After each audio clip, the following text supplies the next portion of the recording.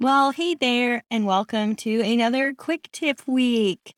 So, this week we are looking at how to get buy in from senior management or your senior leadership. And I'm going to be walking you through three quick tips, and because we could go into this in depth, right? We could really dig into this. So, for this episode, I'm just giving you three quick tips, and we're going to dig into them. And number one, first tip is going to be about paying attention to the pre decision phase. Okay, there's a pre-decision phase if you didn't know. And then number two is that I'm going to tell you about these three options that you have to present when you're asking for buy-in. And then number three, we're going to talk about not giving up. Not giving up, even if you're getting no's, how to keep going, how to stay hardened, even if you're getting no's. So let's jump into it for this week's quick tip.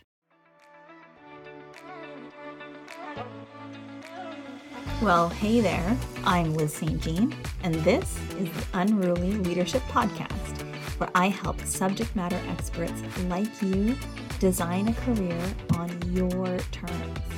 It's where strategy meets intuition to help you break the rules, ignore the rules, and make your own damn rules. So let's break free from perfectionism, imposter thoughts, and that inner rule keeper that's keeping you in your career comfort zone.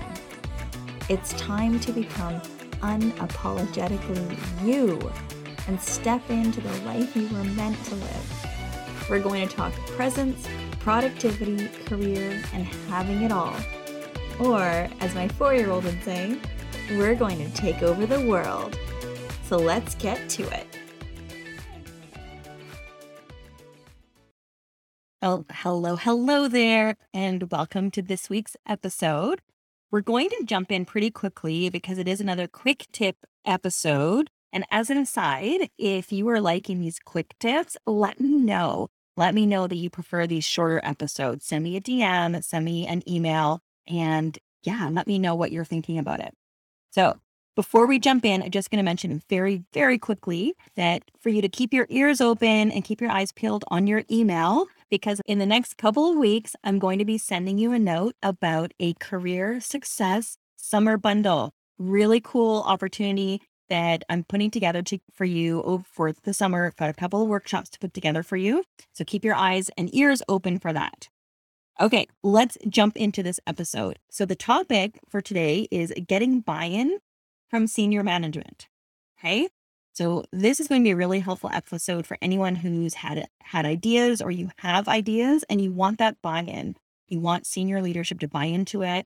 Maybe it's even your own manager. Maybe it's even your own supervisor manager. Or if you're reporting to a director, you're looking for that buy-in to your idea. And either you haven't gotten in the past or you're not quite sure how to get it, or you just want to strengthen that skill, like get a few more tips to help strengthen that skill set. So I've got three quick tips for you to be thinking about when you're wanting to get buy-in for your ideas. Okay, my first tip around this is be really aware and mindful of the pre-decision phase. The pre-decision phase, right? So getting buy-in means a decision, right? You're asking senior management to make a decision in your favor, essentially, with the buy-in. You really want to be mindful about what you're doing in the lead up to that ask, in that lead up to that request. So often what I've sort of observed and I've talked to with clients is that we want to come up with like the perfect idea, want to come up with a perfect idea. So we spend a lot of time thinking about it, strategizing, or maybe not, maybe just assuming that it's a great idea and they should just say yes. But during that period, before you actually make the ask, you actually need to be doing something. Okay. And I actually call it, and this is a little cheeky for a little, I don't know, maybe a little twisted. I call it the Jurassic Park approach. The Jurassic Park approach. So for those of you, especially those of you with me old enough, like you remember the original Jurassic Park.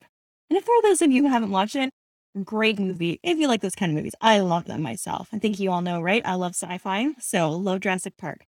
So in the original movie, there's this scene early on in the film where they're standing outside the raptor's pen. They're standing outside and two of the characters are talking. And one of the characters is like the game warden. I forget his actual position. but he's talking to a visitor who's come to Jurassic Park. And there's a rustling and they're talking about what the raptors are doing. And he turns and he looks at the other character and he says, "They're testing the fences. They remember."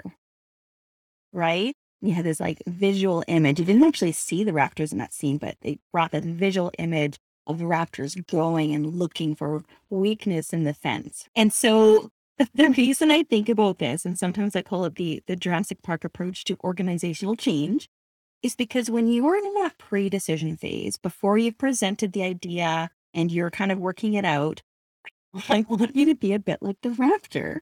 I want you to go and test the fences. Go and test, go and see. And don't always try the same place twice, or at least don't try it in the exact same way twice, but go and see. And I know it's a little bit twisted because it suggests you're looking for a weakness. You're not really looking for a weakness per se, but I do want you to have that mental image in mind of testing, of going and looking.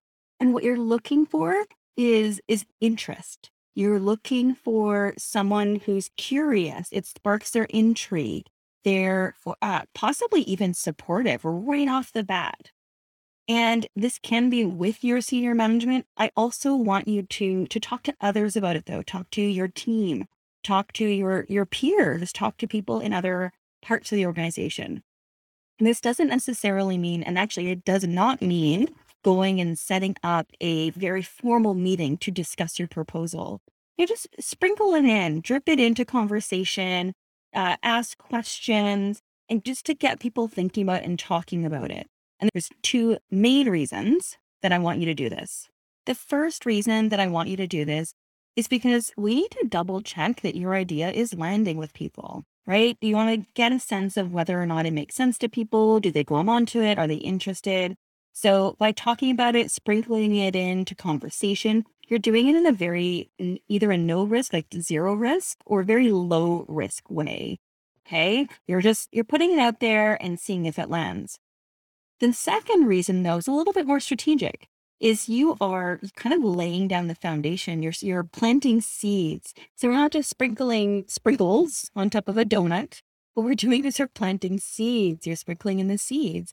And so for the people who do need more time to think about an idea, and this is going to be pretty much everyone you talk to, like they see the world a different way. They've got their own ideas. They think other things should be done. You're giving time for your idea to plant and to grow and to sprout and grow these beautiful flowers in their minds, so that by the time you get to the buy-in phase, asking for actual buy-in, asking for a decision, it's almost a no-brainer, or it's already come to mind, like they're already on board, and maybe there's some tweaking that needs to be made, but they're already on board with it. Okay, so I want you to make sure you are sprinkling the ideas and testing those fences, looking to see where is their interest, who is going to be interested in this idea. And your second tip is when you actually are going for the buy-in, when you're actually asking for a decision, you're going forward. And depending on the culture of your organization, the size of your ask, the history, your comfort level, your audience comfort level, the ask will show up in different ways. It might be a simple email, it might be a proposal, it might be swinging by someone's desk or their office, setting up a meeting, could be many different things. But if it's anything other than kind of swinging by the office, asking for a quick decision, if it's anything more than that, if you're putting together more of an actual proposal and you want to do this, if there's going to be time involved, funds involved, a real big change of the way things are done, you're going to want to put together more of a proposal, show that you've thought things through and show that you understand your idea and how it fits in and what problem it will solve. And as an aside, problem solving and identifying problems to solve, this is one of the key modules in the Powerful Presence Society, my PPS, my signature program. So if that's something you're interested in learning more about, definitely get on the wait list. Head on over to the website, themintambition.com/PPS. Get on that wait list. But once you are ready, you're putting together a proposal. What I want you to do is I want you to give your decision maker 3 options. 3 options. Okay. So you've probably kind of decided and, you work through that problem solving to decide what you think it should be done. That's your middle option. That's your middle or B or second option, right? In the middle. I also want you to include an option of like, if they would say yes to anything you propose or everything, maybe within the bounds of reason, but have another option that's a bigger ask. And for a couple of reasons. One, you never know. You never know what they might say yes to. So give an even bigger option than the option you landed on. So include that bigger option. The other reason you include a bigger option is a bit of anchoring. This is getting a little bit strategic, a little bit of, little bit of Mr. Burns finger kind of strategy. It does something called anchoring in the mind. So the human mind will anchor to big and small numbers and asks. So by including a bigger one, you're anchoring them upwards to a bigger amount, which makes it just makes it easier. You're kind of giving them some context for for saying yes to that middle option, that B option. Okay. So again, what your B option is the one you think that's the idea you came up with. Give them a C option, which is even bigger. But then here's a really critical piece that a lot of us can forget to include. Include an A option, which is status quo. Status quo. Okay. A lot of times people, especially those of you who like to come up with ideas and you love proposing them, but even if that's not your nature to come up with a lot of ideas, if you come up with an idea and they say no, it can feel frustrating, right? And you kind of say to yourself like, well, it's so obvious. Why would you not say yes? Look at this. I've done all the data about what it's going to get for us, what it's going to do. But what I want you to, what we forget to do is remind people of what the cost is of status quo. And this is actually a really good exercise for you anyways, when you're coming up with your idea to be able to compare it to status quo, right? And status quo is how everyone else sees things and sees the world, right? Like if they're not making changes, something about status quo is working for them. So what I want you to do is articulate that status quo so that you can show the benefit of your B. So if A is your status quo, B is your option, and C is that pie in the sky option, you're showing the difference. You're showing the delta, right? And it really forces your decision maker to actually decide to stay at the status quo. Because essentially, when someone says no to an idea, they're saying yes to status quo. So what this does is it puts it in front of them black and white, especially if you're doing anything written or even if it's verbal, but you have slides, something written, simple as you can make it.